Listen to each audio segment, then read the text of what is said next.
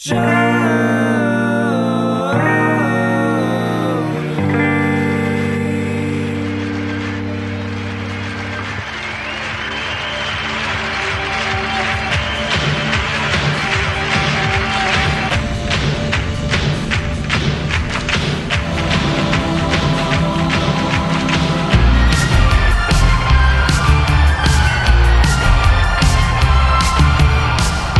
hello, everybody. Welcome to another installment of Show to V with Mike G, the show of life, the show of figure skating, the show of hockey, Vermont, La La Land, and so much more. Today's guest is Kiowa Bryan from Spirit Bomb, the National Director of Brand Advocacy, to be exact. We talk about a lot of different things. It's interesting to talk about her experience in LA as a female bartender, learning so much about the craft cocktail world, coming from an acting background, coming from a figure skating background. A lot of interesting tidbits about Kiowa that I didn't really know, but she's a massive friend to this industry, and I felt it was appropriate, since her and Mr. Daniel Warlow are great friends, to put both of these episodes out this week. So without further ado, I hope you guys enjoy this chat with Spirit Bomb's Kiowa Bryan.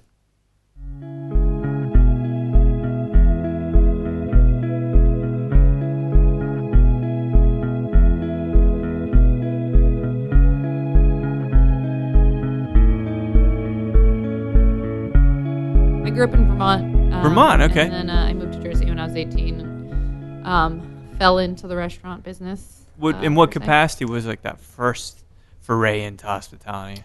Actually, it was in Vermont still. I grew up by a ski resort, Jay Peak. Oh, no resort. kidding. I love ski resorts. Best hot chocolate ever. Yes. Because you work for it. Absolutely. Yeah, I really worked for it because I worked in the ski resort as a bus girl at the age of 16. So that was my first gander into the hospitality world, and I really only did that so that I could get a free ski pass. So that was part of the deal. Every weekend, did you go skiing by yourself? It was like a family affair. It was me. I was the only skier in the family. My sister took up snowboarding at one point, but we actually both grew up as competitive figure skaters. So really, that was the majority of my time. And then when I got a little older and, grew boobs and a butt and couldn't really it's hard to spin around. I would imagine. I mean, I don't know. I have my boobs aren't that big, but it seems like it'd be really difficult to do those. Yeah, things got a little bit more complicated then, and I started skiing a little bit more and skating a little bit less, and then wanted to get the heck out of Vermont. There was nothing there, and I'd lived there for 18 years. How is it socially? I mean,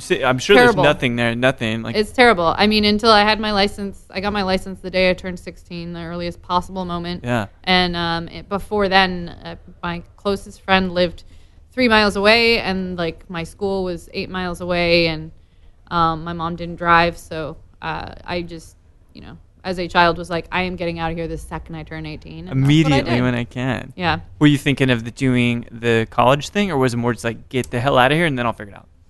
No, I actually didn't go to college. I got a job teaching figure skating in New Jersey. Boobs and all? Teaching. Okay.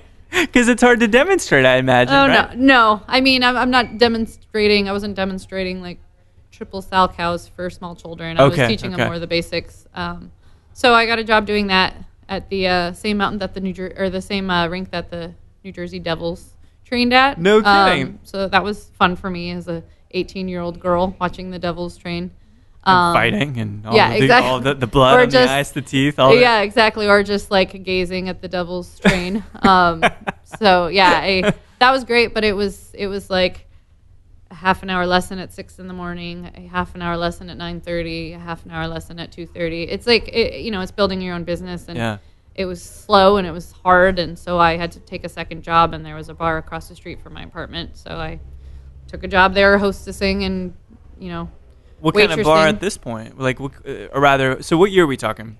2001. Oh wow, so early on. So this kind of, is it a shot and beer bar? Is it just a whiskey bar? It was a local restaurant. It was in a town that only had 8 liquor licenses, so it was, on the nights and weekends, it was where all the college kids went, but it was mainly a sports bar that had food. They were trying to make as much money in every avenue possible. Yeah, so. 8 licenses is not a lot at all. No, exactly. It was not a cheap place to get a liquor license or easy. So did it start kind of appealing to you? So I'm trying to piece it together. So teaching is nice because you got your thing, your vision, and you're trying to like impart this knowledge to people. But as a bus girl and then as a hostess, did you like that human interaction piece of it, like talking? I did. I mean, I also like talking to people that weren't 6 years old. So that was, You like that? when I'm getting paid to do it. Yeah, okay, that makes a lot of sense. Yeah. And also it was the other thing I had experience in from the ski resort. So I walked in and got a job, and then quickly, I would say 6 months in, on a Saturday night, one of the bartenders got fired, and they threw me behind the bar, and that was how it it goes. Yeah. I guess I swam instead of sank, and then I started, then I got the bug, I guess you would say. The bug. I find that often with people that get the bug, even if they're on different sides of it, like even distributing or like making booze and stuff, that somewhere deep down in the genetic chain, someone worked in the restaurant industry. So like you said, your mom didn't drive. Did your dad or did any of them do like anything, whether it was waiting or serving? Or no, I mean, I don't know that's that may be true normally, but in my case, so you were spontaneously totally a myth. Inducted into the hospitality industry. My sister tried to waitress a couple times. One of her first jobs being at the Olive Garden in Burlington, Vermont. Great food. And she, I mean, I actually stop at every Olive Garden. I go by in rural California whenever I see one, because I do love that Dude, the breadsticks. Unlimited salad and breadstick situation. Sometimes you just want to hear a Bob Seger song. Yeah, like that's just kind of how it goes. I mean, I am very weak to the Italian margarita with amaretto on the side. Like that's always my go-to. It's amazing stuff. I'm not like stuck up about it. See, but maybe that's why you're successful, right? Or so I'm putting that label on you. But sometimes I haven't talked that much yet. Oh, I've read plenty. We got Forbes. Oh boy. No, but I think that's part of it. So we'll go on that tangent for a second. So in terms of humility, how far do you think that gets you in the hospitality industry? Oh, I think it gets you everywhere. Because if you've never had to bartend a Saturday night with no bar back, and in the middle of the shift had every single beer on draft run out, and I had to learn how to make a bunch of cocktails that you've never had to make before because it's your first or second shift. Right. Like you have to figure it out, and if you don't figure it out, then bye. That's just how it is. Unfortunately, I think a lot of the time these days, bartenders are being thrown into that like glamorous mixology craft cocktail world, and they've never had to do that before. I know. And sometimes they just get like stuck like a deer in headlights when they get put in a situation that they're not used to. I call it the guys that never carried an amp up a flight of stairs, guys. Yeah, right. It's like true. They never had to set up a drum kit. Like they know how to play it. Yeah, but they never had to set it up or carry it around. Right. It's interesting for me to see because it's just not in my blood. Like I've washed dishes, and like I said, I started hostessing at that restaurant and washed dishes, and when we were down a bartender, I bar backed, and I definitely my back after 15 years of bartending and bar backing, like my back's not in such great shape as it was when I was 18, but like I earned it, I guess. Yeah. It feels good to earn it, though. Yeah, it does. You could put me in any situation. I did do an event for 300 people as a brand ambassador about 4 years ago, and I ordered from the catering company, which that should have been a red flag to me to begin with. Everything I needed, and I showed up for this event that I was supposed to serve the signature cocktail, and they had Finest Call sour mix, and they're like, "This is your lemon juice." Oh, come on! But I went in the kitchen and stole a case of lemons from the kitchen, and and I didn't even bring bar tools because they had hired a bar staff for me, which also was another mistake on my part. But I stole a knife, or borrowed a knife from a cook in the kitchen. I cut all the lemons in half. I juiced them by hand, and strained them and made, with no kitchen, no setup whatsoever, I made 300 aviation cocktails for so many ingredients in an aviation for the landing of the Endeavor, the announcing of the Endeavor in California. Incredible. Like, It was not a small event, but like You couldn't do it any other way, though, right? So, right. it didn't even occur to you, did it? You can't hesitate. You just have to make it work. Just make the choice like that. Says Tim Gunn says, I guess. Fucking Tim, make it work. Make it work. Please. You have no other option. I love Tim Gunn. Yeah, I want to hang out with Tim Gunn. Have you ever hung out with Tim Gunn? No, I do have a lot of celebrity stories, but that's not one of them. I would like to. So we have to think about if we can ever run into him or Ted Allen. I like Ted Allen a lot too. Yeah, that would be a good one. Be good. Absolutely. Good to drink some whiskey with those guys, I think. I think so too. So when we talk about, I feel like Tim Gunn doesn't drink whiskey though. I don't think so. Maybe French 77s or champagne or something. He definitely drinks champagne cocktails. He says ebullient all the time. It's bound to be something sparkling that he drinks, right? So what was the first moment when you are doing this bartending thing, you're getting your ass handed to you, or at least I can imagine that you are at this kind of neighborhood spot. What was the first moment where it became something a little more, how about artistic? Something that wasn't just transactional, something that could be a creative outlet for you? Honestly, I don't know if I caught that, if I understood fully and caught that part of the bug until I moved to LA. Yeah. But I will tell you the first time that I ever made a Negroni was in that bar, and it was an older Italian gentleman, as you can imagine, in the suburbs of New Jersey, asking me for a Negroni and pointing out the ingredients. And, you know, I'd been there for 3 years, and I'd never even tried to undo the bottle. The Campari bottle was still dusty and never opened. At least you guys had one. Yeah, I never knew what it was. I, for some reason, never tried it. And, you know, I was 21 years old probably, and then the vermouth. I guess I had used vermouth, but we didn't keep it chilled. Right. It was sitting on the shelf. I had used it in the Manhattans that I shook regularly, and he pointed out, just told me to put some of each in a glass and give it a stir, and put an orange slice in there, and I tasted Campari and thought it was the most disgusting thing I'd ever tasted. As it is at the first taste, always like that. Meanwhile, I drink it by the bucket now. See? Well, there you go. I mean, that was my first kind of thought that, oh, there might be a different way of making cocktails. There might be different styles. And I guess every single cocktail I make doesn't have to have 4 ounces of sour juice sour from the gun in it. But it just takes one of those moments, right? Yeah. It's there is a it wasn't world I want to go do that now. It was I guess there might be different avenues in this culture than I thought. Inception. Exactly. Yeah. That's exactly what it was for me. And then, because you never realize, it's like you talk about Daniel, right? So it's I don't know how I met him, but he knows you. And so you never know when someone that you meet or a piece of information comes back. Right. You're like, oh shit, I remember someone said this thing that one time. I love that part. Absolutely. Which means then if you're not paying attention, you're screwed. So always pay attention. Well, and I'm glad that I had that aha moment years later when I was I remember the first time that I ever made a Negroni. That's a crazy cool memory of me right at this day in the game. But back then I was just what is this? What is this? Why is this old guy drinking this? This is disgusting. No wonder it's been sitting on the shelf for 3 years. It's unpalatable. But no, things change. Our tastes change. And so I'm wondering, what was the impetus for you to head to LA? I get New Jersey makes some sense. You're kind of expanding out of the small town, kind of independent, kind of maybe insular lifestyle. Something bigger, seeing the Devils play or practice at least. I mean, weather was the biggest thing. Initially, when I'd moved to New Jersey, the place I lived in New Jersey was about 9 miles from Manhattan and about not bad then. 3 miles from Giant Stadium. It was the one town over. And did you go into town often?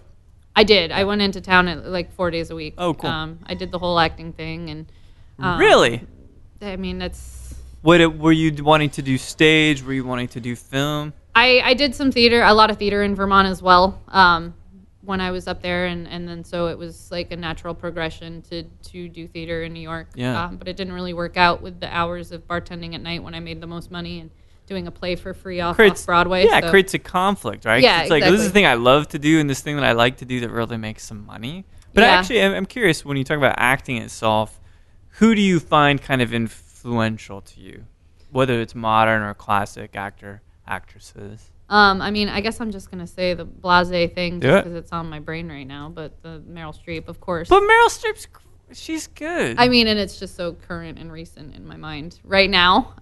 But I mean, I would say when I moved to LA, I love the theater and I love stage. And when I moved to LA, I kind of I lost the affinity for it because it's a totally different. The feels values different are there, different. right? Yeah, the values are different. I think I lasted like 3 months in LA auditioning, and I was like, this isn't for me anymore. Yeah. If somebody wants to invite me to do a play, then by all means, I love doing plays. But this audition thing is so subjective in LA. It feels wasn't like that in really, New York really as much, gross. so. Did you see La La Land by chance? Yeah, it's maybe my favorite movie of all time. It is astonishing, It's heartbreaking. so pretty. I almost we can't like my wife. I can't listen to the soundtrack still because I'm still sad. Yeah, I made my boyfriend listen to it 3 times in a row when we were driving from Napa back to LA for Christmas. So. It's too, but is It feels that like he knows it now. He hasn't seen it yet. oh man, yeah, I can't.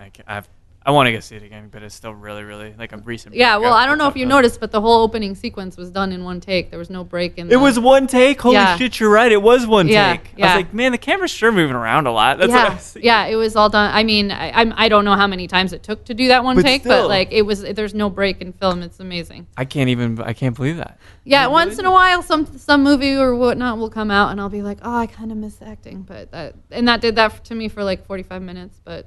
I don't know. Instead, I was like, I have some friends. Obviously, in LA, there's a lot of people in the industry, in the booze industry, that moved out to LA for entertainment, music, and I went to one of my friends and was like, we need to put on a play, like a industry play, because I just was thinking there's so many of us. But it's just the timing thing. But it's hard. Goals. I know. but I guess what it made me think of is you go to LA, because I just have my perception about LA being a dude that's lived around, but in Austin quite a while. Mm-hmm. And so I think of it as like that. Like Emma Stone seems like she's doing a pretty good job in these things she's trying out for, right? Yeah. Oh, she got lucky. She got a good gig like immediately, but they say the average age to be successful in Hollywood is 10 years before you get a gig that actually can pay your bills. That's insane. So, yeah, I mean, I prefer to do something I can go up in a little bit more quickly. Exactly. Well, so acting makes sense, takes you to LA. Yeah, I mean, it was also when I had initially decided to move from Vermont, I had sent my figure skating resumes to both Los Angeles and New York suburbs, and the New York suburb bit. So that's why I moved to New Jersey. So I still always wanted to try the other coast, and I don't know, it seemed like a natural progression, and we had a few really bad snowstorms in Jersey the year before that, and I was like, I'm just gonna, after this summer, I'm just gonna go. Yeah, so I just it's time. Packed up and went. How old were you when you went to LA, roughly? 24.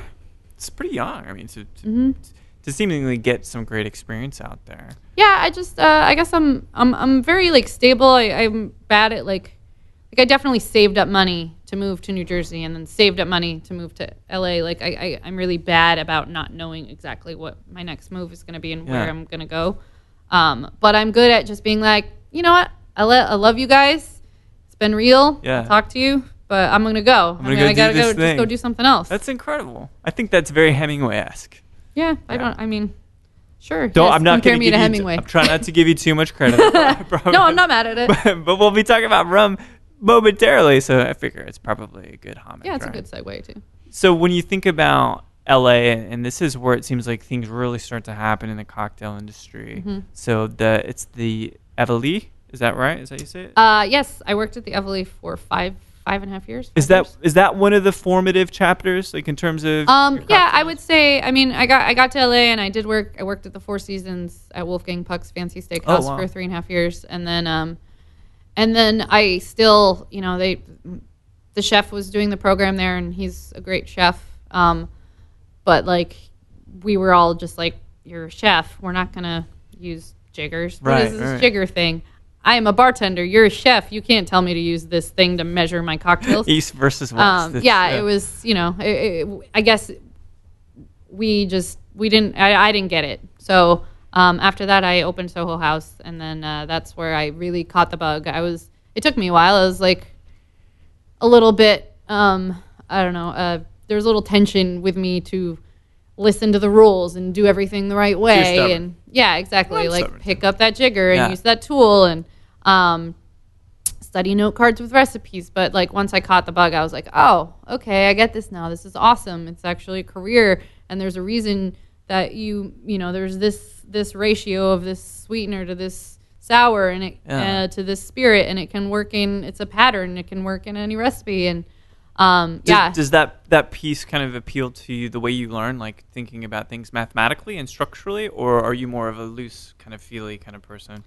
It's weird because when I cook, I'm very loosey-goosey. I don't ever measure anything. But when I'm making cocktails, I must measure, which is odd because for whatever 9 years, I was just eyeballing everything. But now I'm very mathematical about exact measurements with stuff. And I think that all came out of the Soho House training. It was like a boot camp. There were 40, maybe 31 of us, I guess, that got hired to open Soho House.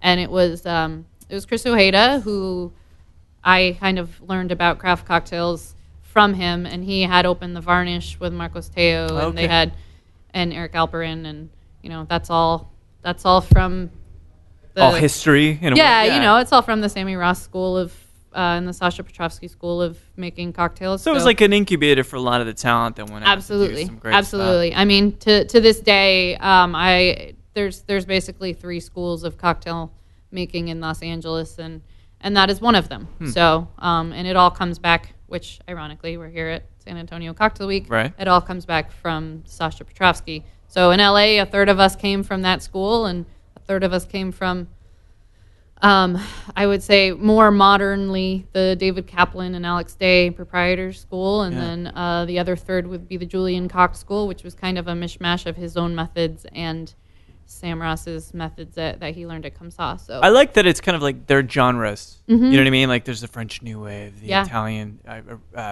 rather the German neo-realism, or whatever. These different kind of sanctioned ways to think about making cocktails.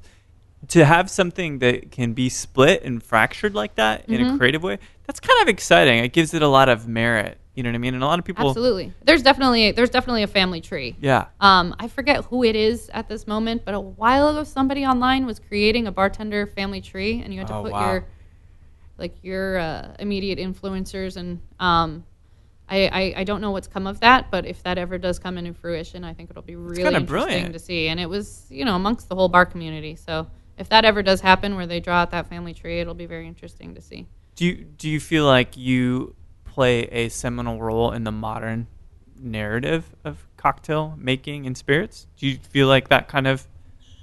I mean, it's a little bit different being on the brand side now. Yeah. I feel like I'm very knowledgeable in the rum side of things. I do feel like I don't get to...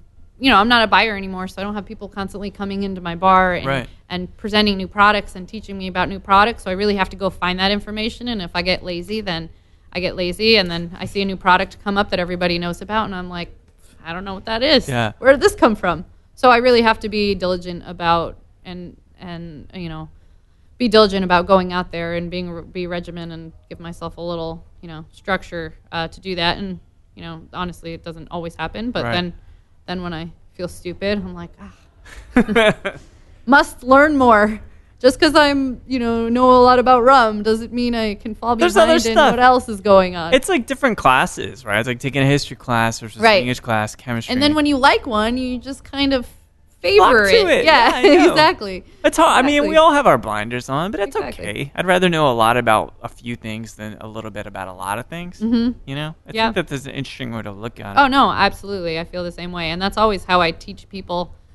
Whenever I'm doing a staff training, I always give them this is the reason I have this job is because when I was learning about cocktails, I just favored rum, and I fell into rum, and I urge you to find whichever spirit that you like the most and to learn as much as you can about that spirit. And maybe after you learn as much as you can about that spirit, it'll blossom into something else and you move on to the next one. Or maybe not. Maybe you just learn about everything, but you focus on that one spirit and you find that one spirit and you love it so much that you want to learn as much as you possibly can, and then you're an expert in that one spirit. So what was it about? We all have our thing. We all have that band, that person that resonates with us, actress, if you think about it like that too. Why rum? I love rum, don't get me wrong. But what is it that resonates with you? Well, it was. I mean, I've always loved rum, and rum had always kind of been a spirit that I favored. And when I was at Evely, the bar that I was at for 5 years before I stopped being a bartender, my other bar mentor, known in the industry as Old Man Winter, he I know a lot of Old Man Winters, actually. Yeah, I mean, I think he thinks that he kind of somewhat named himself this nickname, so it's kind of like, now you have to live with this. You did it to yourself. It's never going away. But he would be my other mentor in this grand scenario of things. I worked with him for 5 years, and he probably is the best tastemaker and has the most crazy finesse palate I've ever met on anyone. But one day I was sitting at the bar, and we had a back bar at Evely, and it's Los Angeles, so like a back bar outside in June. It was probably 90 degrees, and he made me a tea punch, which is the cocktail that people drink in the Caribbean or in Martinique, and he made it way differently than is traditional in Martinique. He put it on crushed ice, and it's basically a high proof unaged rum agricole with a little bit of lime and a little bit of sugar syrup, and then swizzled on crushed ice. And I just had that aha moment. I was like, this is the best cocktail I've ever had. It's so easy. Why have I not been drinking, rum agricole before right now? Like, I did a little bit, but I drank it mainly aged. And it was like, when I had that tea punch, the light just went off. And I was like, this is my favorite spirit. This is really all I want to learn about and drink about. And I just started reading up on Martinique and reading up on rum agricole. And do you feel like we talk about agricole for a second, I feel like agricole is the unplugged version of a loud band. Does that make sense? Like, it is so stripped and so raw and so close to the terroir. Mm-hmm. Maybe that's what was appealing about it, is that you take away the color and the aging. Right. You're left with this thing that is just bare and absolutely exposed. And I always favored agave spirits. Good example, I mean, I think that's if you can provide such a raw, delightful, like you said, like stripped down spirit, and it is that has that many different nuances and tastes that delicious. Like, I don't know. I guess that's just what I favor. I also really like pisco, and it has that same kind of thing going on. Yeah. So, I mean, while I do love all those things, and I had many different rums, and I had drinking aged rum agricole before. It was just, that was the moment that I was like, oh, okay, well. Gloves are off. Yeah. So it was 5 years at the Evely, excuse me. And so I know you did some work with House Spirits, but you were still behind the bar at that point, kind of like. Yeah, I did some work with House Spirits. I want to say I was maybe their first like real long-term ambassador that Brooke Arthur ever had. Yeah. So I learned the ways of the brand doing that. I mean, that company is an amazing company, and they make some amazing stuff. And at the time, they were making this rum that was out of this world. So once again, I was going to ask. Yeah, I didn't realize, because they don't do that anymore. Brooke would be telling me, Brooke Arthur, who's the director of, or I guess now she is a part CEO of House Spirits. But back then she was the national director of brand advocacy, and she would always be telling me to sell the gin, and I would always be like, but I got a rum placement. You can go there and drink rum now. I mean, it was a small production program, and I was obsessed with it. It's still to this day one of the best rums I've had. But you can't really find it. Yeah, I haven't seen it, even being down at the distillery. It's been like 4 years. I think they have it behind glass in the distillery. I see. But yeah, so I did that for, I think, 2 years. I did that, and I mean, Brooke and I have a very good relationship. She's a dear friend of mine, and she knew the whole time that I was obsessed with rum. And your eyes are on the rum prize. Yeah, and it was specifically a rum agricole prize, and I was the buyer at this restaurant and on Sunset Strip, and there were 11 marks of rum agricole. Like, that doesn't make any sense at all. Yeah. So eventually Ben Jones, who's the director of North America and also the great-grandnephew of Omer Clement. He came to town and did a big, massive rum class with Andy Seymour, and I introduced myself, and he'd already heard about me because at the time my profile on Facebook said I was the agricole slut at the Evely. And and I also, like, he also saw from numbers that I was ordering all of this rum on a bar on Sunset Strip. So, he bought me a few daiquiris, and I told him I wanted a job, and whenever he had a budget and was ready to hire a brand ambassador, just come find me. And I basically poked and prodded at him for a couple of years until he started giving me, like, per event jobs in Los Angeles. But this whole time I was telling Brooke, I was like, I love you, but as soon as this job opens up, I'm jumping ship. Done deal, yeah. So it wasn't really much of a surprise when I. So was that even a difficult transition then for you to say, well, I'm gonna step away from behind the bar and go and start? Oh, it was, and I did part time with Spiribom for a year. When I say part time, it was more like. It was the most hectic year of my life because I was still the buyer at Evely doing the liquor orders. Sometimes I would be texting the bartenders from like a rum convention being like, can you send me pictures of the liquor room right now so I can figure out what we need to order for this week? It was tough. I mean, I was traveling like 2 weeks a month and also running a bar. And do you like that though? Do you like being that busy? I do.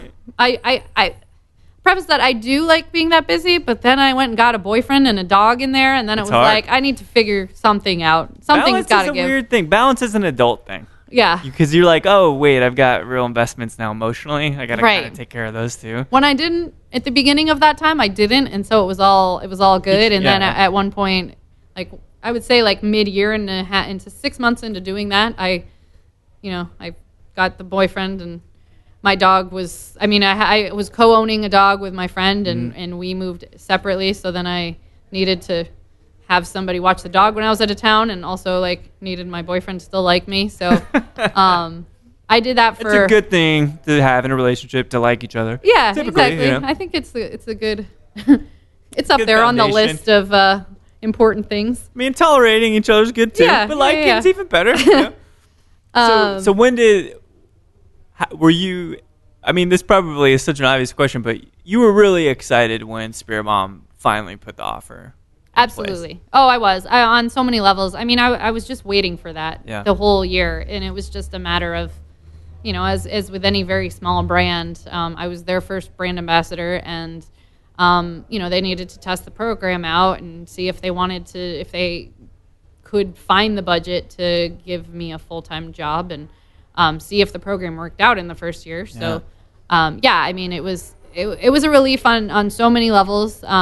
But that doesn't mean I don't miss being behind the bar. I think it'll always be back there. You'll always be looking at it, Yeah, I mean, I'm lucky, I'm allowed to get a little bit of that crack that I need. Yeah. I mean, I do miss it a bit, but it's when you're working for your favorite thing in the world. It's not so bad. It's not so bad at all. No. Well, so because I've talked to Ani before, a coworker of yours. You guys have amazing SKUs. You guys call them marks, call them SKUs, whatever. So you got Rum Jam, you've got Clement, and then there's Damaso. I can never say it right because I don't know why. Nobody can. Good. Whew. It makes me feel better. But there is a new addition, not only to Texas, from my understanding, but to the portfolio of St. Lucia at the Chairman's Reserve. Absolutely. Which you just got back. I did. I yesterday just got back or something, from, right? I got back from what day are we on? Thursday. We're I got Thursday, back from St. Lucia on Tuesday. We as a company, our company, the company that owns our company globally, they acquired St. Lucia Distillers. So we're starting with the release of Chairman's Reserve, but we actually have ownership over the entire production of St. Lucian rum now because it's the only distillery in St. Lucia. So everything that comes out of St. Lucia from now on will have to go through us first. That's amazing. So it's pretty cool. It's close to my heart specifically because basically during the sugar crisis in the 1800s, a lot of islands either stopped making sugar or in the case of Martinique, they started making agricole with all the sugar they had. But St. Lucia decided not to produce sugar anymore. So there's actually no sugar on the island. And no kidding. Yeah, it's kind of crazy. You read, but when you get the brand and you try and learn, but when you go and see it, it's when we were flying in and I was like, that's weird. There's no sugar here, huh? But they're buying all their sugar from Guyana, and it's all Demerara molasses. So they're still processing it and fermenting it, but they're just buying it from another it's place. like coming over from Guyana in tanker Interesting. trucks, and they're getting all the molasses that way. And I don't know about you, but like Guyanese molasses, Guyanese rum is like my favorite molasses rum. So, yeah, absolutely. The combination of that and the fact that they have 5 acres of sugarcane at the distillery that they're making pot distilled agricole with, which in Martinique we can't make pot distilled agricole because the AOC dictates that we use column still. Column stills. Really, I didn't know So that was like a really cool thing for me. Like, as you can probably tell, I'm obsessed with rum agricole. Sure. So picking up a molasses rum, while very exciting, this specific molasses rum has so much to do, so many congruences with agricole and like with Demerara molasses. It's very fun, and the rum is very tasty. Give me a couple of the notes. I know, God, I hate going through tasting notes, but I'm gonna try it finally for the first time on Saturday. It's on the calendar to try that fucking rum, awesome. Which is incredible because Mr. John Garrett from Victory, who's brought it here, he keeps talking about it. I'm like, all right, John, I trust you. Talk about a dream of a distributor to work with. Oh, he's the best. We share the same best guys in the biz. But if I was looking to understand what was different about it, what would you say is different from? You talk about pot distilled agricole, but this is molasses based, right? So yeah, I mean. Well, the chairman specifically is a combination of pot distilled and column distilled rum. Okay. So it is. I mean, you get that like brown sugar sweetness of Demerara rum, but I think because of the pot still rum that's in there, and this only comes off as a good quality to nerds that probably would the nerds that would probably listen to this, is it has that like funky Band-Aid quality that like you don't find in any other rums. It's like such a St. Lucia Distillers specific thing. Interesting. And you know, it almost lends itself a little bit to that Jamaican funk. Yeah. But it has a more like Band-Aidy taste to it. Well, it's cool because delicious. Because you have this. At least if I'm composing in my head, you got this like deep creaminess and the caramelness, which is very soft and supple, and what you really come to love about each rums. But at the same time, the funk and kind of the light, the electric. Flavor, right? Where Absolutely. You've got both. So it's like, I can't wait to taste something that gives me both of those things. Yeah, I couldn't ask for a better addition if for a molasses rum to come and join our family. Like, it's the perfect addition, and I couldn't be happier. I mean, Jamaican rum is also a large weakness of mine. So it's almost like a little bit of Jamaican, a little bit of Demerara, a little bit of agricole. There's not agricole specifically in the Chairman's Reserve. That's something that they used for the 1931 which we have a lot of stuff coming up because we are the only distillery on the island. So I don't know if I'm supposed to talk about this, but whatever. Sorry, Ben Jones. This spring we're going to be releasing to the United States Bounty, which is the rum of St. Lucia. It's in every bar. It's the Appletons of Jamaica. Amazing. So it's never been in the United States before. It's totally different than any rum that anybody has, because it's literally called the Spirit of St. Lucia is their tagline. So it'll be really cool to have that in the United States for the first time. And it's also, like a very reasonable, like $10 price. So amazing. I can't wait to try that either. Yeah, there's a lot of things happening this year. A lot of funk. A lot of noise. A lot of funk, bringing a lot of in noise, the funk, a lot of bringing in things. the noise. I'm going to be really busy. But you're in town specifically to be busy for the San Antonio Cocktail Conference. You've got a seminar about, I'm not going to assume, but it's about rum, isn't it? I know, it's a weird assumption I would have. Yes, I'm doing the rum slut. I'm sorry, but it's...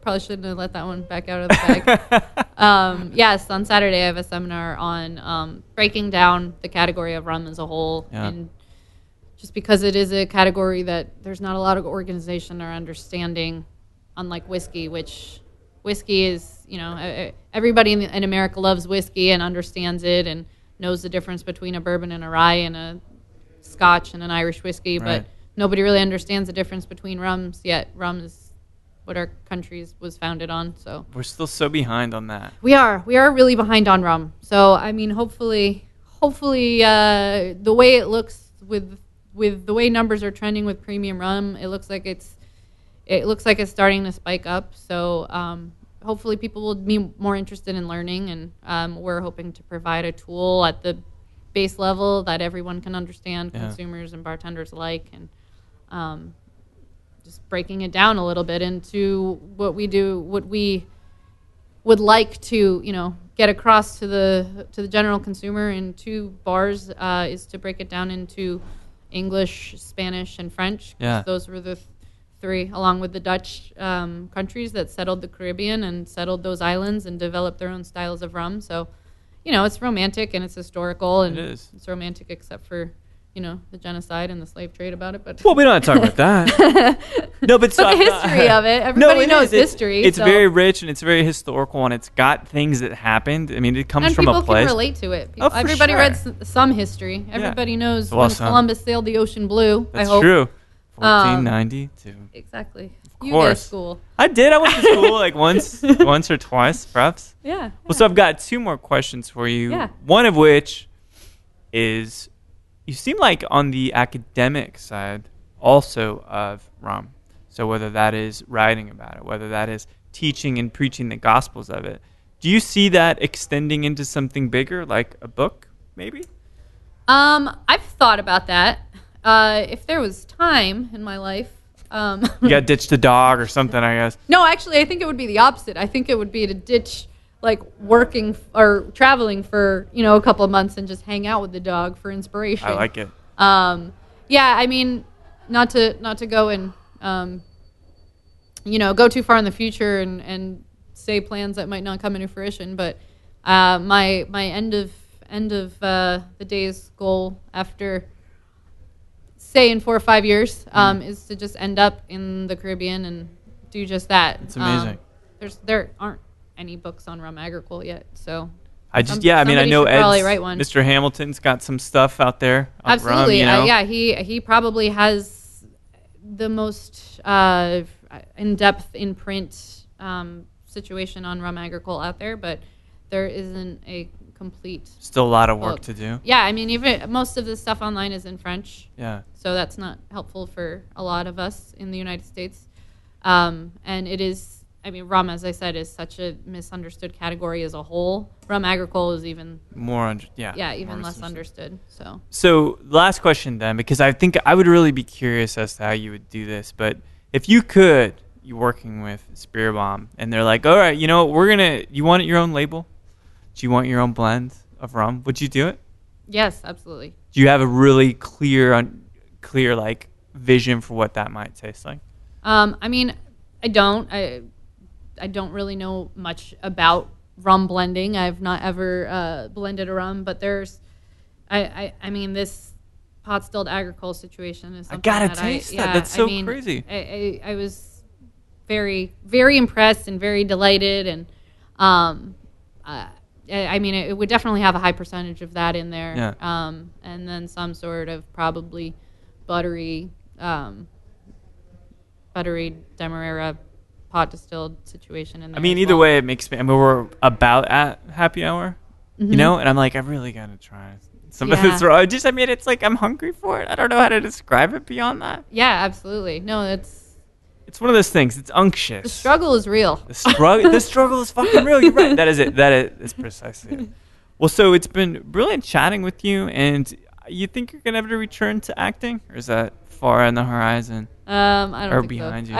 I don't think so. I maybe in the world of perfect worlds, sometime next year, you'll see myself and my cohort, Luke Ford, who works for Woodford Reserve, trying to put together a play with a bunch of bartenders. But besides that, is it may be like Herding Cats? But I'd be excited to see what happens. Yeah, I mean, as long as we got the main characters kind of knowing what they were doing, everyone else could kind of follow along, maybe. And then you're going to have to break up with your boyfriend and be a famous movie star long term. I don't know about that. I mean, I don't think I could possibly do more traveling than I am now and have him put up with it. So that would probably be easier. Everything's in Los Angeles. That's a good point. Well, it's the La La Land syndrome, perhaps. It is. So it's been really good. I appreciate you carving some time out to chat with me. Oh, of course. It's been really fun. It's been great that Anya had made the introduction. So let's sip some rum on Saturday, Chairman's Reserve. I'm really excited to try it. So I'll make her make me a drink because she'll be behind the bar and I won't be. So absolutely. Thanks so much. Thank you.